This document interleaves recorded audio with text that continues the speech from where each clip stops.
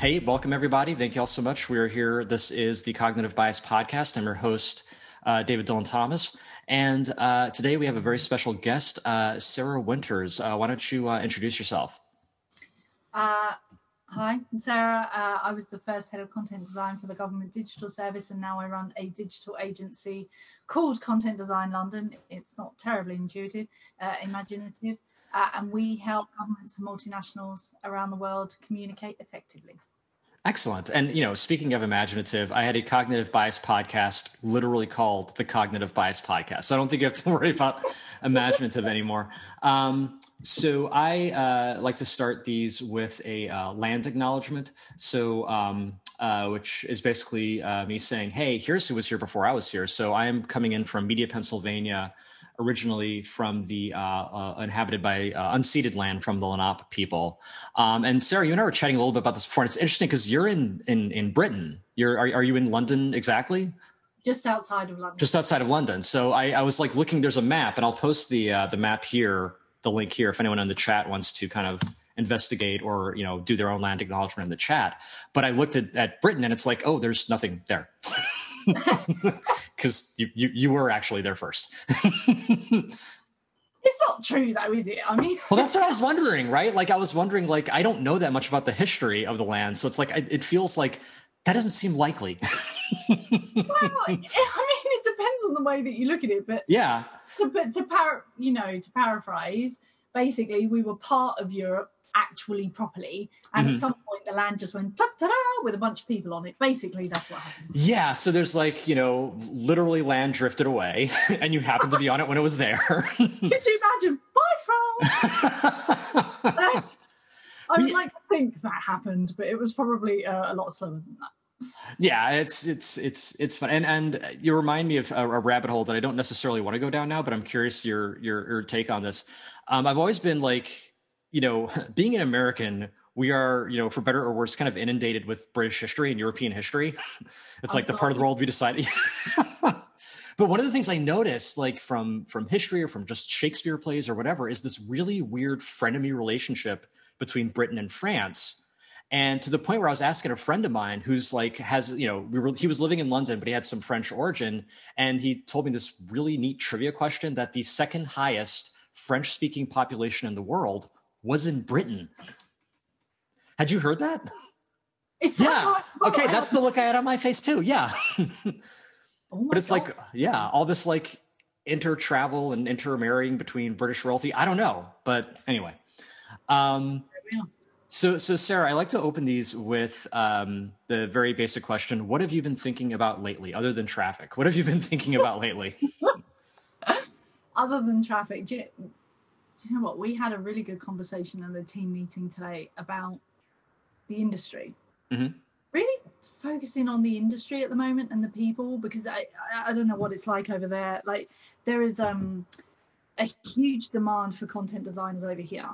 But there are also an awful lot of content designers, and there are a lot of people calling themselves that, but actually they're kind of copywriters or tech arts or technical writers or whatever. And it's not that those people can't do the job. Of course they can. It's not that. It's just organizations they're not taking proper notice of it.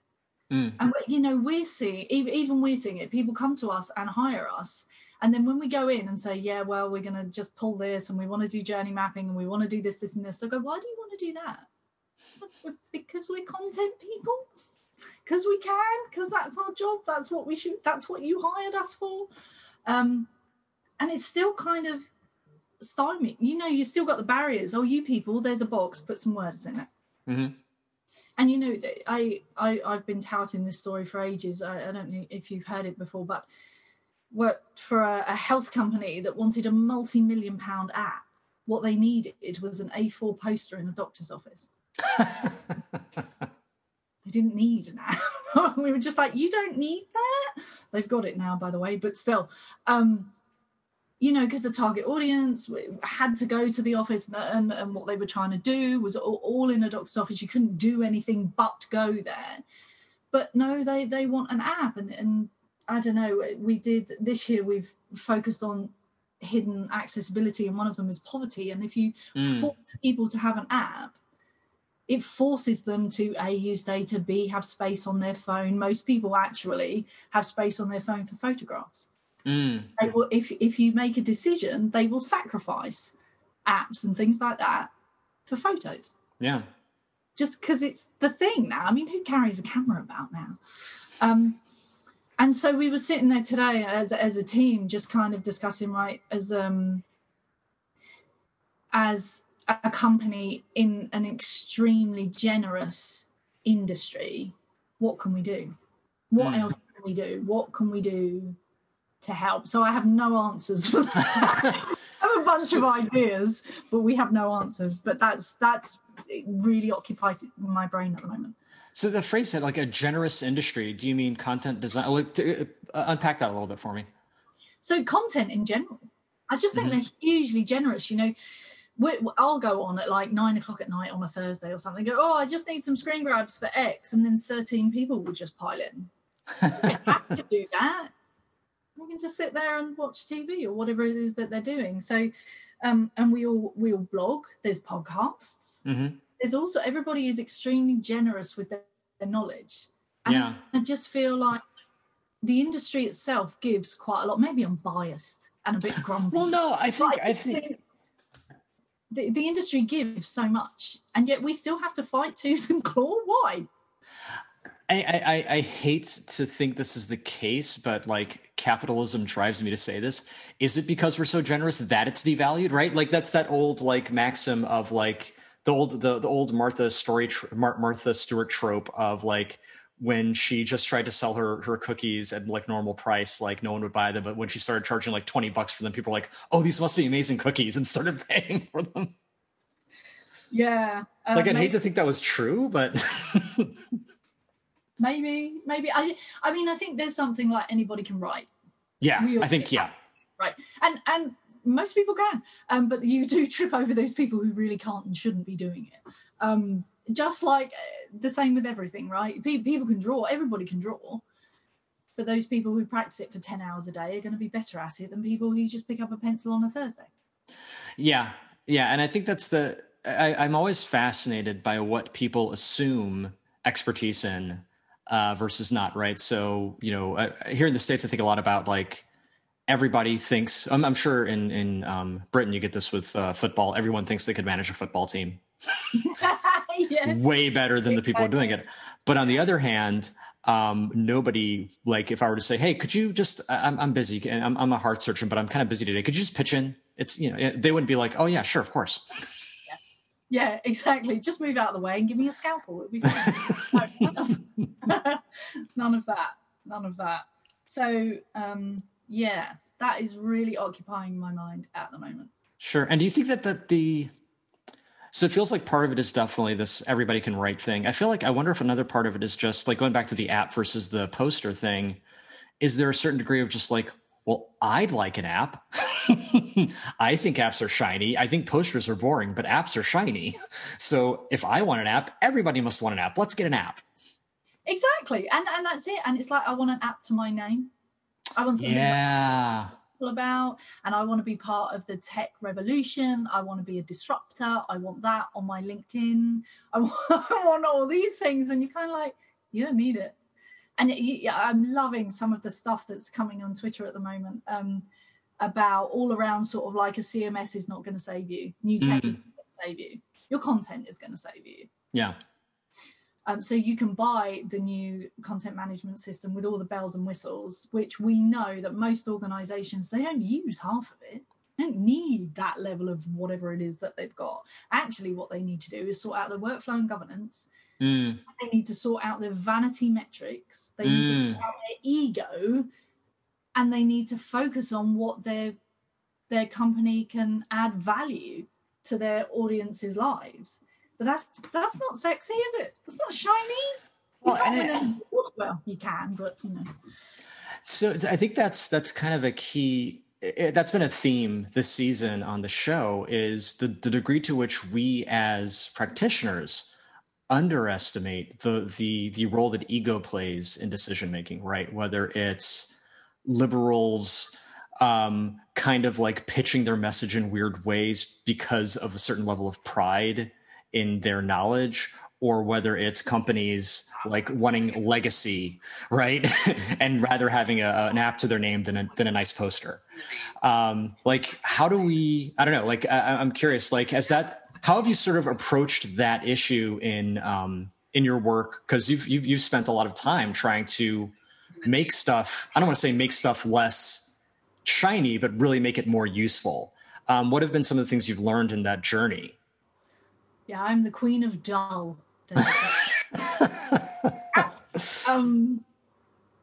you know what? It really just reminds me of a conversation I had with the Deputy Prime Minister's office. And I had some secretary or whatever he was called, call me and say, Deputy Prime Minister wants the word rip off Britain, the term rip off Britain on Gov.uk. And I was like, it's slang, it's jargon, it's colloquialism. We're not doing it. You don't have that on Gov.uk, not on the mainstream bit that we were running. And he's screaming at me, who do you think you are? Do you know who I am? Do you know who the Deputy Prime Minister was? I was like, has anybody actually explained to him why we don't have it? And there was silence. And they were like, well, we don't have to. He's Deputy Prime Minister. He can have what he's like. And I'm like, I'm a civil servant and we're apolitical. Also, you lot don't have access to the content management system. And yeah, we had this backwards and forwards conversation, and I stopped it dead. I said, "Is he nice?"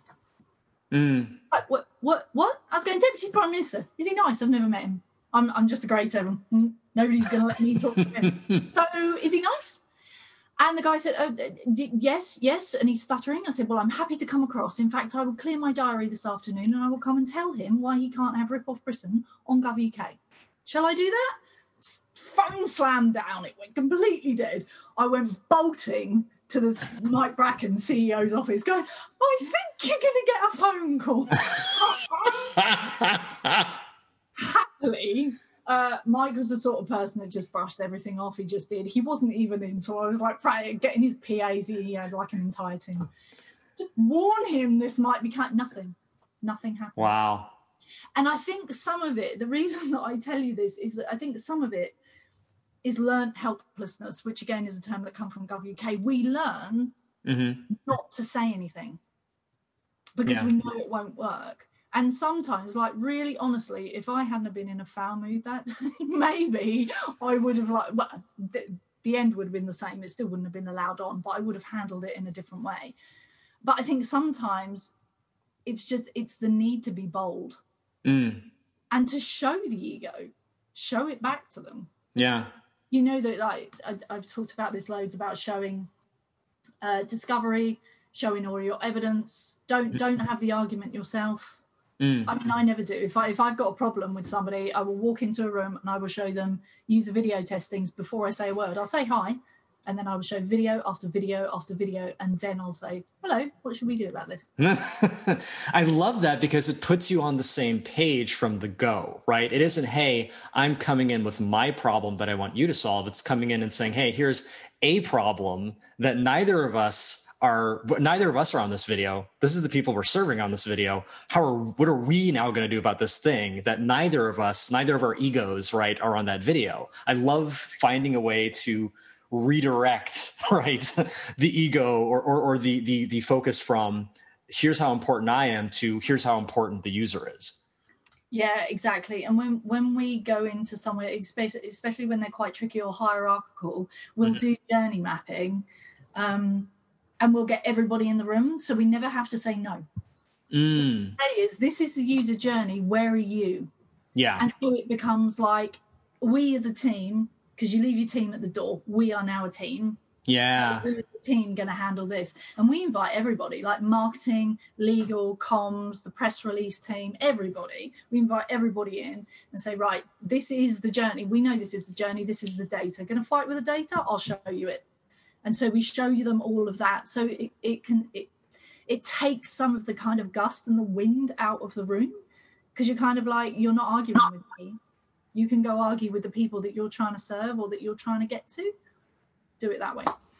Yeah, and that's something that I found. I've also worked with objective matrices or sort of goal setting as a means of doing that too, and sort of saying, okay, here's let's, before we even kick off, right? Or as a part of the kickoff, let's sort of say, here's what this is all building to, right?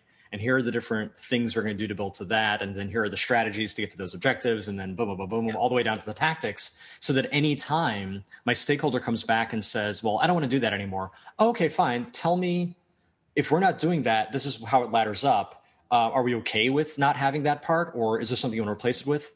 Or alternately, have them come in and say, hey, I went to a seminar this weekend on ebooks. Let's do ebooks.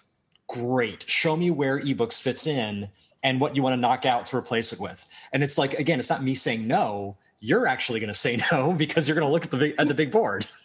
Yeah, exactly. The thing is, again, I think it's down to the expertise of the industry, because when somebody comes in and goes, we just want to do this, we all go, oh, right. And you just make it work.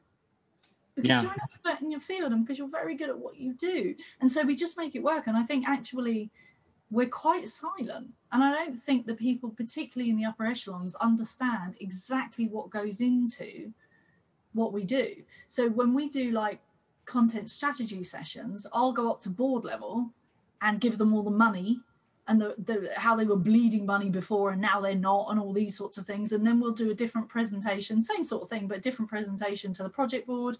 And then we will go down and we'll do the different cuts of the same thing. To kind of get them on board, because I think we know what we're doing and we do it very well and we do it very quick and we do it very quietly. Whereas actually, I wonder if we need to be more loud.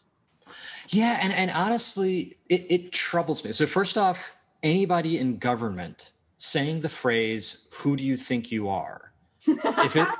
Unless it's a dictatorship, I don't think those words should be coming out of your mouth, right? Like, if anyone, the person lowest on the totem pole should be the one saying, who do you think you are?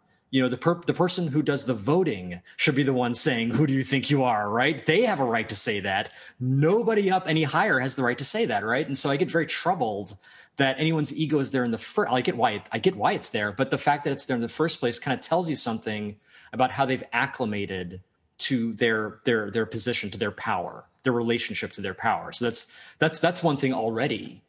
And then the response to that, right, is a very sensible response. It's the response of a group, you know, not to put too fine a point on it, but it's very similar to the response of a group that's being oppressed, right? If the Romans come into town and they take over everything and they say, okay, we're occupying the space now, we're the colonizers, you guys do what we say, 2 or 3 people stand up, get smacked down, everyone else learns, oh, there's no point in standing up, right? And there's a scary similarity to the learned helplessness of, oh, well, I could complain, but if I'm loud, ooh, I don't know if that's going to work out. Let me not even try. Yeah. And again, I am sorry for the British coming over to me. However, it's okay. I'm American. I have to apologize in every other country I go to as well. So it's fine. I'm really sorry. Yeah, no, that's exactly. And the ego, you know, it is hilarious. You say that in other government meetings, you know, I've had people ask me my grade. Like, and there was one woman who sat there and turned to the next person that she was sitting next to, really loudly just said, who is that woman and what is her grade? Because it's kind of like, why is she speaking? And so I think there's also something to that about the level of skill that we have. Because it shouldn't matter what my grade is. The fact of the matter is, I know what I'm doing. Yeah. And you would, if you looked at it, so it reminds me of an exercise I did once where it was one of those, let's get everybody from every hierarchical diversity and kind of lateral diversity, let's get everybody in the room to solve a problem. And we laid these ground rules down at the beginning of the workshop that said, look, for the next 8 hours, there are no titles. We are 10 people in a room trying to solve a problem. That's it. Like, I don't want to hear director this and marketing that. Like, no, we're just 10 people in a room. Because that's exactly what happens. And I don't know, it's scary how used we get to pulling rank. I think we do it when we're afraid that we don't have expertise. But maybe that's it, actually. Yeah. Yeah. So one of the things I want to definitely talk to you about, and it's kind of how we were introduced. It's so funny. I'd been familiar with the work. I don't even know if I ever told you the story. I've been familiar with the work of gov.uk as kind of a standard bearer. For those of you who don't know, like, gov.uk became, I forget exactly the time frame, but it became kind of like the standard bearer in this world I live in of content strategy of this is what it looks like when you make things easy to use and easy to understand. And I still remember seeing, like, it was like the motto or something, or like one of the first things, service is so good that people prefer to use them, or people prefer them. And I was like, that is the boldest statement, right? To come from, because I'm in America where like government's like, you take what you get, right? For them to say, exactly. And to come out and say like, no, we're going to actually make it so good that even if you had a choice, you'd still pick us. Like that was bold. So I was like enamored of that. And then we went to Confab and I was sitting next to you the whole time because I had not connected your name with gov.uk. I just hadn't made that connection. And then you get up on stage and you start talking about them like, wait, I've been sitting next to her this whole time. Oh, thank you. And then, you know, we start chatting. But so with that context of one of the key tools in that toolbox of making it a service that people prefer to use was plain language. And I sort of want to get your definition of, or how your sniff test for this is or isn't plain language. Do you know what? Years ago, there was a guy in the Department of Health. I can't remember his name now.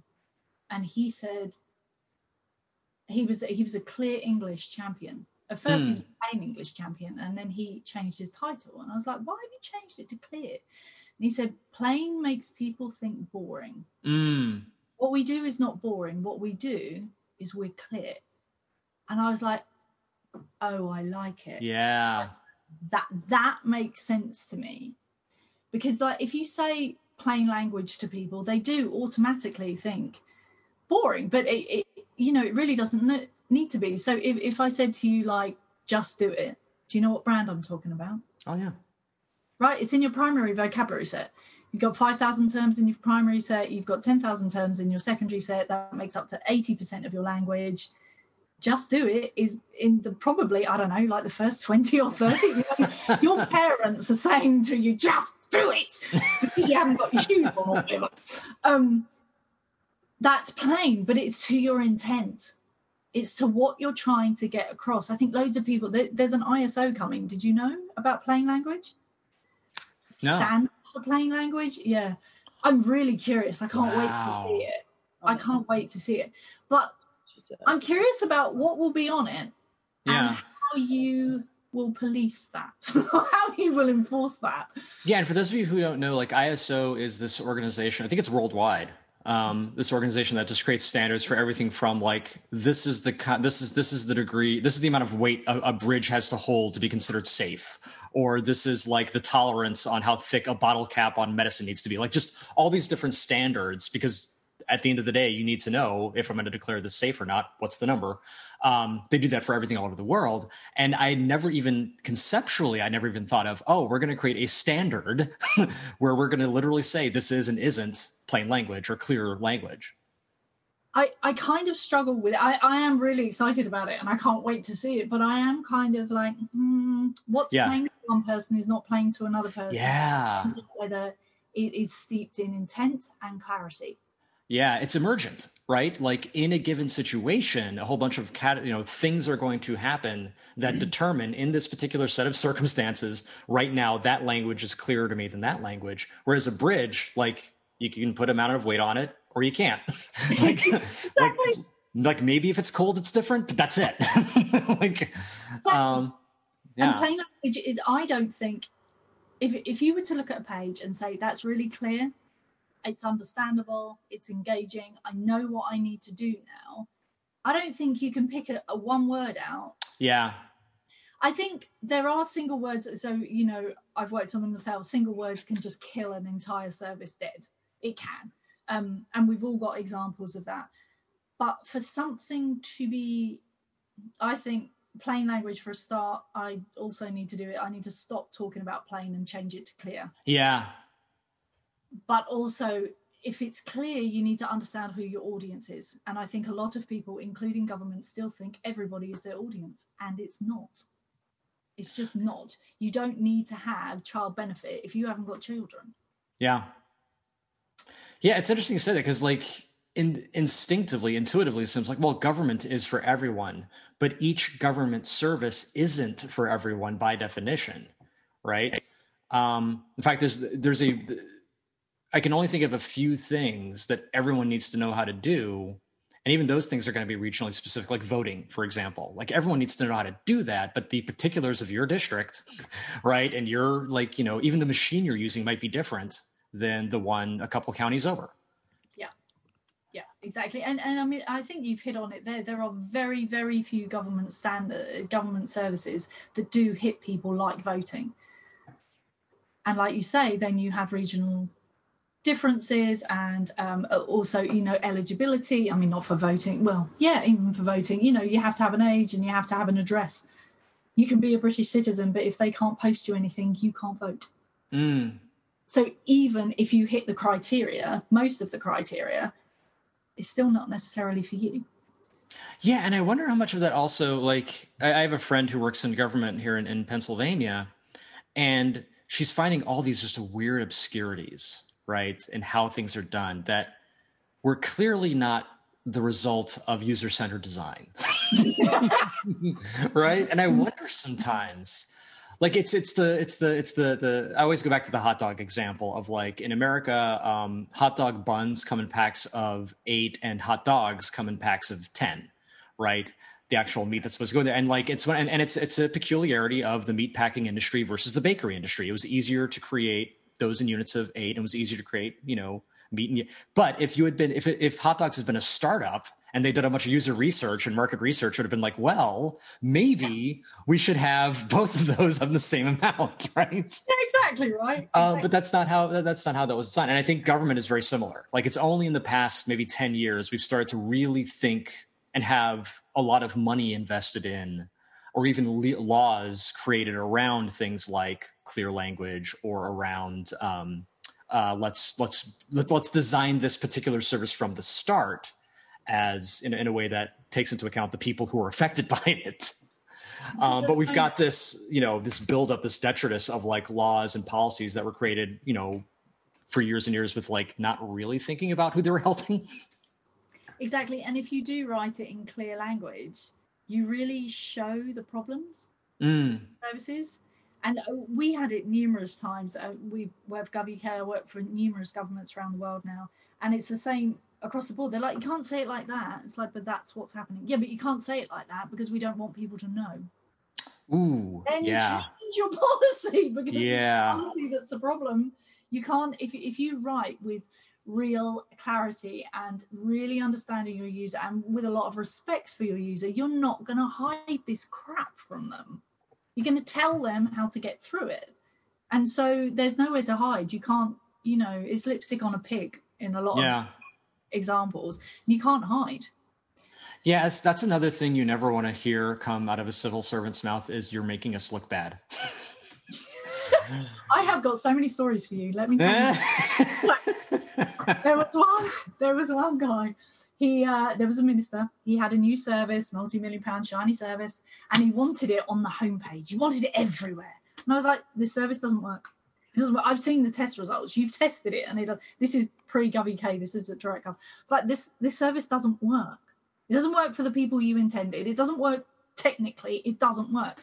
Anyway, this minister's jumping up and down, and the leadership was quite weak at DirectGov. So they just said, put it onto the site, Sarah, put it on the site. And I was like, I don't want it on. So I put it on the homepage, and I gave it a really prominent spot because only 7% of people went to the homepage. I will hide this in plain sight. Yeah. If you make me do it. But there's, to your original point, ego. Yeah. It didn't work. Nobody could get through the service, but it had to go. Yeah. I don't know. Another story that we had recently is somebody told me in a whisper. Because they said, this isn't the government, this is a large multinational organisation. I said, I see that you've finished your digital transformation. How was that? And they went, it's been deemed finished because it took us 2 years, not that we've actually done the work. Ego. Oh my God. They could just stand up and say, no, sorry. I mean, do you know what? They're huge. They're hierarchical. I was looking at it going, 2 years? Really, mate? I would look at 5 the way that things are going there. But they couldn't do it. So ego. There's like a whole, I mean, we talk about like the moral hazard of gameplay. There's like a whole realm of like decisions that get made because that's just what we're judged on, right? And I think what that reminds me very much of is the grading system for, you know, for schools in the States. It's sort of like there was this whole, you know, gamification, regrettable term, but there's this whole gamification thing back in the day. And one of the examples people used to bring up is that like school is the worst designed game ever, because in any game, you don't advance to the next level until you've completed the first level. Like you have to actually complete a certain set of tasks successfully, right? Whereas in school, you basically have to take a test and pass the test. And the test is standing in proxy for you've learned all of this stuff, which would be great if it were even possible. And the thing is, even if you do badly on the test, you still move on because, well, you're 8 now. You need to go into the next grade. Like, unless you're doing horribly, right, you just advance on, whether you've really completed the task or not. And it's like, but and it's like, no, you've been here. It's like the 2 years thing. It's like, well, you've been here for a year. You have to move on. We're just going to assume. We just right? Fine. Off you go. Ta-da. Useless. You're someone else's problem now. And it speaks to, not to get on too high a horse here, but it speaks to the goal, like the actual intent. Like if you're actually being judged on educating someone, and if they don't actually get educated on the thing, you don't get whatever the thing is. Actually, I take that back, because a lot of the times, at least here in the States, a lot of times that isn't necessarily the issue. The issue is more of underfunding. And it's more like, hey, you've got a year to take this paper clip and this piece of paper and teach 10 people, you know, how to pass this test. That's really the reality. I think the problem goes deeper than that, but the system that it's built on, right, makes it easier to just say, okay, all I need to do is get you from here to here, and I'm going to do that. Yeah, but I think the bigger issue there, like we fund it in a way, right, that leans into this notion of I don't actually care if you're educated or not. I just need to say you spent a year here and you moved on. Yeah, exactly. And then it becomes somebody else's problem. Yeah. And I think, particularly with these things, they with digital transformation, it's like I've achieved digital transformation, not that I've made things better for anybody. It's the same. We saw, particularly at the beginning of COVID, massive amounts of panic publishing, and if its success was stuff being up, well, I've published it, therefore it's fine. The fact that nobody could understand it, nobody knew what the hell was going on. One of our government departments issued 94 updates in a week to these PDFs that could be 100 pages long. They weren't all 100 pages long, but they could be 100 pages long, and didn't tell people what the new things were. So people had to reread the entire thing to work out what was new and what had changed. But as far as like people in government were concerned, it's like, yeah, but we've published it and it's out, it's success. No, digital transformation isn't because you've decided it's time to move those people on because it's been 2 years.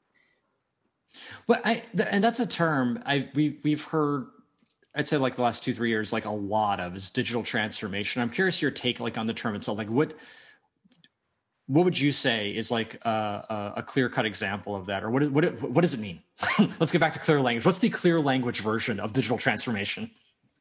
Do you know what? I don't think it exists. Okay. I don't think it exists. I think it's really bizarre. Again, we go into a lot of organizations and we have to sign non-disclosure agreements, 3 inches thick. Mm-hmm. But why are you so scared that we're going to talk about improving things? And again, I think it speaks to vanity and ego, where people can't just say, do you know what we're doing is a bit rubbish and we're going to make it better. There we go.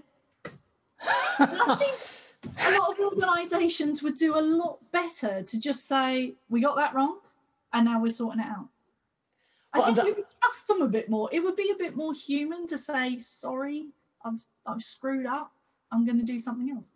That's not a discussion that's been happening, because I feel like increasingly I'm seeing a lot of the tension in organizations around being human at work.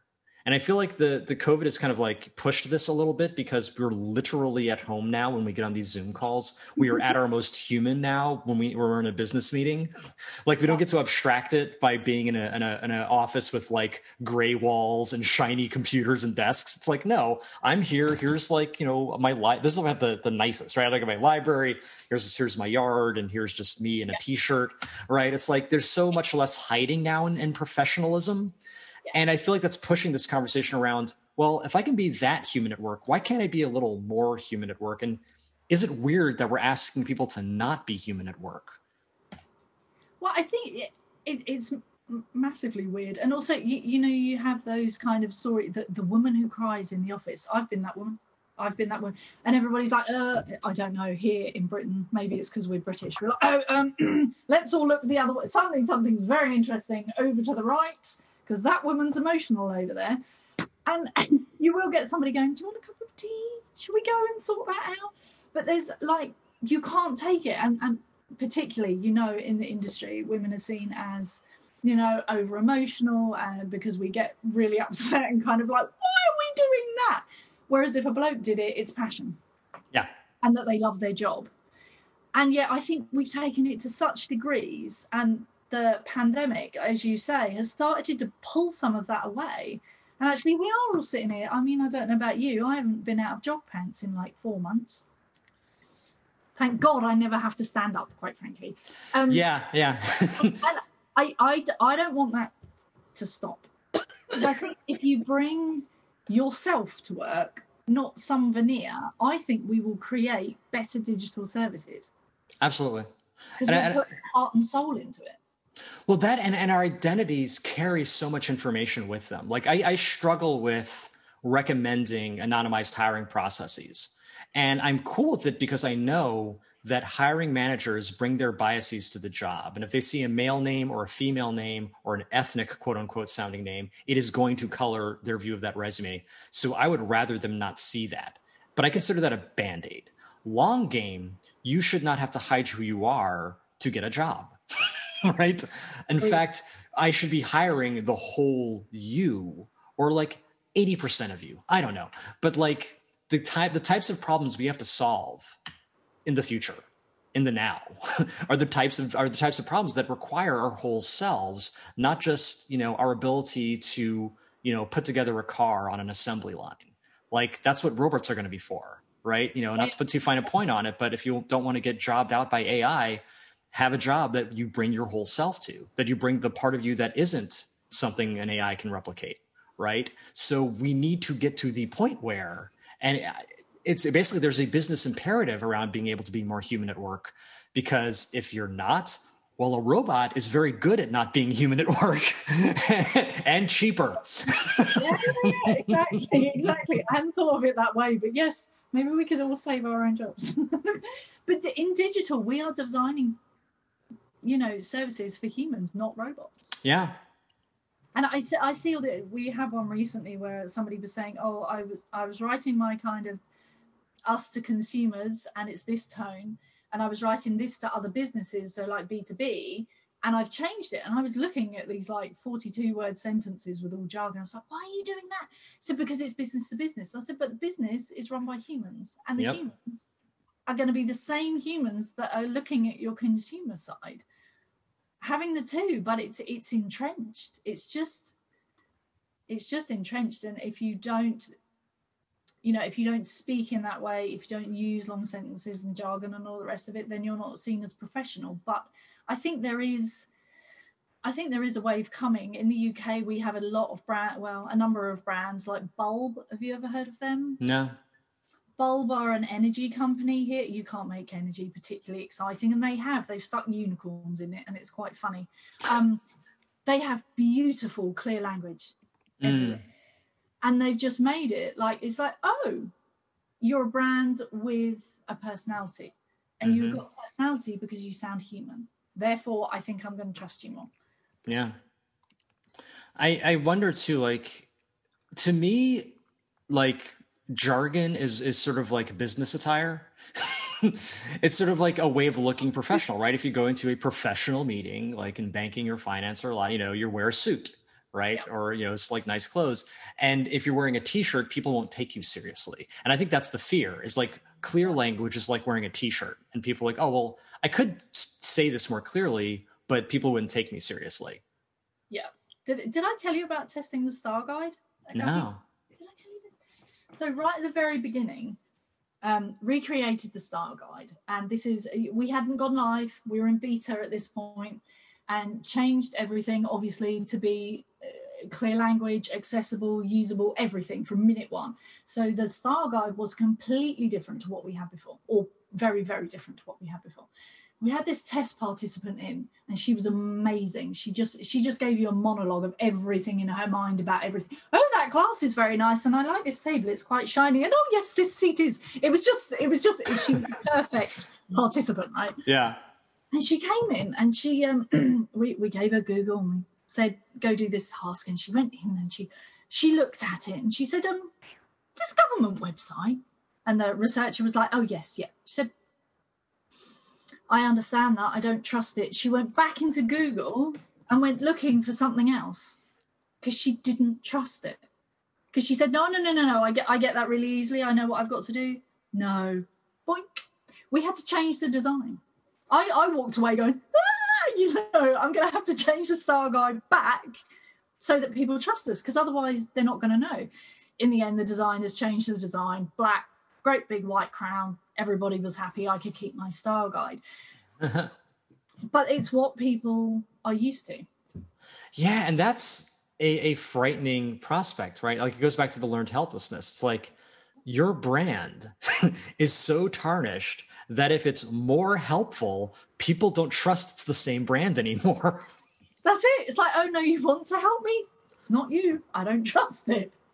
I don't know how it is over there, but it's like cable companies in the States. It's sort of like, if a cable company said, oh, we'll install the cable at exactly 2 p.m. and not, sometime between 9 a.m. and 4 p.m. 2 days later, I'd be like, wait a minute. Is this a scam? Are you trying to break into my house? Wait, are you really the cable company? Yeah. You'd be checking the URL, wouldn't you? Going, is that real? Has that been scanned? Yeah, exactly. I honestly worry about, like, so we've got, Biden coming in, and I'm wondering, like, if the voltage between how the US was prior to that and how the US is trying to act post that is going to be such a voltage shift that other countries are going to be like, are you sure that's America? I don't know. Do you know what? I'm really curious if you've taken a look at the language that's been used in the past couple of years.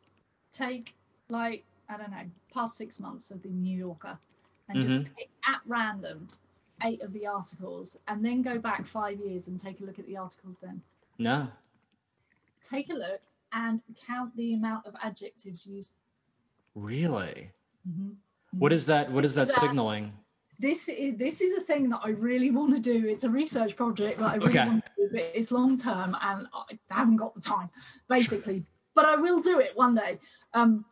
I do it here in Britain. So when we have something that is particularly inflammatory, and I've got loads of examples from the past few years. Sure.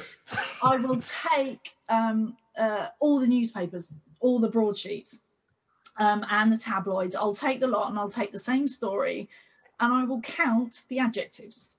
Now, the tabloids normally have way more and very little fact. Mm-hmm. The ones that take themselves more seriously will drop it, and they will have fewer, but they will have longer sentences and will have clearer language, whereas the tabloids are more likely to use colloquialisms. Oh, that's interesting. Say that word. And I've been looking on and off, like, I haven't done it properly for the American market, so I would be interested to see if somebody's done it properly. But New Yorker is quite the temperature. Take a look at it now, take a look at it a few years ago, and I would like to see it in 2 years' time. Oh, I bet you could automate that, actually. Because AIs can, basically, it's just a data set. You can say, hey, AI, these are adjectives, these are not adjectives. Tell me, and then just count. And like, what's real and what's not real, because I think there is a direct correlation. So do you think that the increase in the use of adjectives, what do you think that's indicating? Like, if I see more adjectives in an article than fewer? I think particularly here in the UK, I think there is a direct link between that and then hate crimes. Oh, wow. I would also like to tally it with social media. We did a project on migrants. Very difficult situation, very difficult subject. And we took a look at Twitter, LinkedIn, and Facebook. On Facebook, everybody said I. If they were extremely racist, they would say I. They would still own it. Mm-hmm. On Twitter, they said we. And on LinkedIn, it was statements that pushed out. It's the starkest example I've seen of language changing per channel, because generally everybody says the same sort of thing. Yeah. And you kind of can't really get much tone from it. But on the really important subject, I've only done it on migrants. So I haven't tried it on anything else. But on that, it was the starkest example of a change of pronoun per channel. And also on Facebook, people were much more likely to swear and use all caps and excessive punctuation. Really? On Facebook? Interesting. Because it's tribal. People on Facebook think everybody agrees with them. Twitter, unless you lock your account, you know it's open. And on LinkedIn, it's supposed to be slightly more professional. So yeah, that's why. I desperately want to fund this research. I want to write you a grant. Because this is, you want to sit down and do it. I think, and I really do want to link it to hate crime, because I'm almost positive that there is a correlation. There is a direct correlation.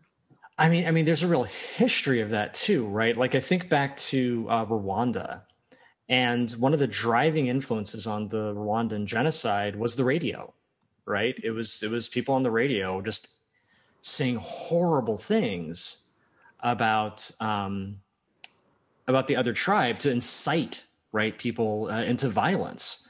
And I see this clear connection between that and kind of modern, what Facebook's influence on, I think it was the Rohingya Muslims, that this just, inciting these sort of mob violence in different countries. And what I really wonder is if I keep tracing it back, is there's some form of proto-Twitter that was inciting the KKK, right, back in the day. And if you just keep going back, there's always some kind of element of just riling people up. Because it's not necessarily the natural state of humans. It's very difficult for one human to hurt another without being angry first. And you need to get to that state of anger before you kind of act blindly and brutally. So I wonder if that's, I don't know. I wonder if that's a theme. Yeah, because I think, we've had similar problems all the way through history, right? There's hardly anything new going on. It's just at a scale that we are bombarded by it. A few years ago in the UK, quite a few years ago in the UK, a little girl went missing. She got abducted. And I remember my kids were really small and I had them lodged to my side. Yeah. But to be fair, she's not the only little girl who's ever gone missing.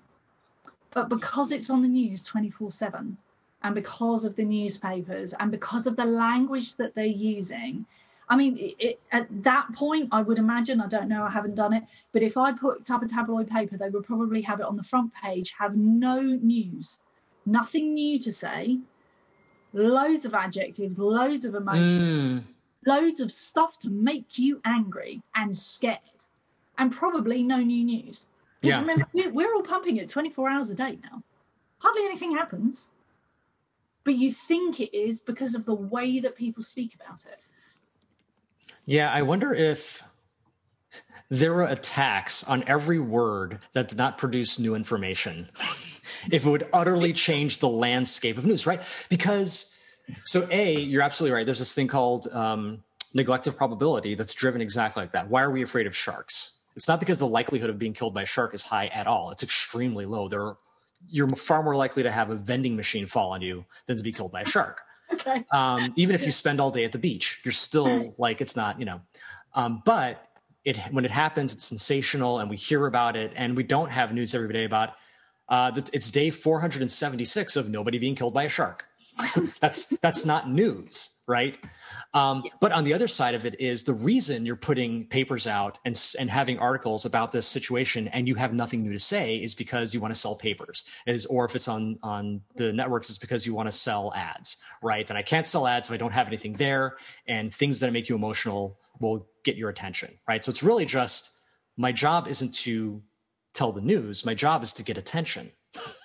Right. And that is a very dangerous shift for a journalistic organization. Yeah. And I think, I think it also speaks to like journalism itself as an industry, and so many journalists leaving. Yeah. Because they have to pump out thing after thing after thing. And now we are giving awards to journalists who are allowed to stay on something for a year. Like the Guardian they've broken a number of stories recently, and they're long-term stories. Yeah. And now that is abnormal, and it shouldn't be. Yeah, I'm going to recommend everybody see the movie Spotlight. It came out a few years ago, and it's about the Boston Globe's years-long investigative journalism around sexual abuse scandal of the Catholic Church. And it does a great job of showing you what it takes to break a story like that. And it is not sexy. It is very dull work, and it's very punishing work. It's very emotionally taxing work, and it takes a long time. And they get into the economics of it too, because the frame story is that they have a new publisher who's like, they have to now justify their existence too. But you really get that full picture of like what it is and what it takes to fund it. And I think that, I don't get through one of these episodes without saying the word capitalism, but we need to really think carefully. For any service we provide, we need to think very carefully about how it's funded, because that is inevitably going to impact the service. Yeah. So I said before that my boy is really into politics. He has the definitions of like capitalism, and he came down once and he said, "Mum, I think you're an anarcho-anarchist," and walked off. I was like, I don't even know what that is. And I don't really want to be one, I don't think. He has all these kind of, he's what is he? A syndicalist at the moment. He goes through these things. I don't think that we actually know what these terms are. I don't know what's going on over there, but we have like all socialism going on, all communism going on over here. What everybody's got opinions about. Nobody knows what it is. Literally don't know what it is. Yeah. Just know that it's bad. And that's coming from the language and emotion and just churning stuff out. Just churn it out. Well, I think that's also another element of jargon, right? Because there's a degree to which jargon makes you look professional, but there's also a degree to which jargon hides what you don't know, right? There's a lot of people who will talk that way because it shuts other people up. Like if I say this phrase enough times, you'll be like, okay, you know what you're talking about. I'm just going to do your thing. But if you actually stopped me and said, okay, what does that term mean exactly? Explain it to me like I'm 5. A lot of people just don't know how to do that, either because they're not skilled in doing that, because it is a skill, or because they don't actually understand it. Yeah, and I think you've just taken us right back to the beginning again with ego. And when you talk to people, right, when you sit down with an SME about content, as an expert about your content, and you say, "Can you just explain it to me so that I can write it clearly?" They'll go, "Well, it's not clear. It's far too important. No, I need 10,000 words for that." I tell you my favorite thing, the Confabs, this fantastic content strategy conference, we actually met at it. And my favorite thing and the hardest thing about the submission form is the very last question is, in 2 sentences in normal, in clear language, tell me what your talk is about. And it is the hardest thing for me to fill out, but it's also the most rewarding thing because it forces me to actually figure it out. It's like, wait, what the hell am I talking about? Yeah, you can tell that they're content strategists, can't you? Yeah. Through and through. Yeah. Sarah, I want to thank you so much for being on the podcast. Thank you. Oh, thank you. That time has whipped by. I know, right? Conversation. And I meant to say this earlier, but this is actually the last episode of the season. So thank you for making for a great season finale. Something I'll announce here, this will be like the season finale cliffhanger. I am next year going to start a brand new podcast called Lately I've Been Thinking About. And it will begin pretty much exactly like this podcast began with. I'll have someone very, nice and intelligent on. And what we'll do at the very beginning is I'll say, hey, what have you been thinking about lately? And whatever they say is what we're going to talk about for the rest of the thing. So if they've been thinking about knitting, we're talking about knitting. So I'm looking very much forward to that. Thank you all for showing up for this season for the Cognitive Bias Podcast. I'm your host, David Dylan Thomas, and we will see you next year.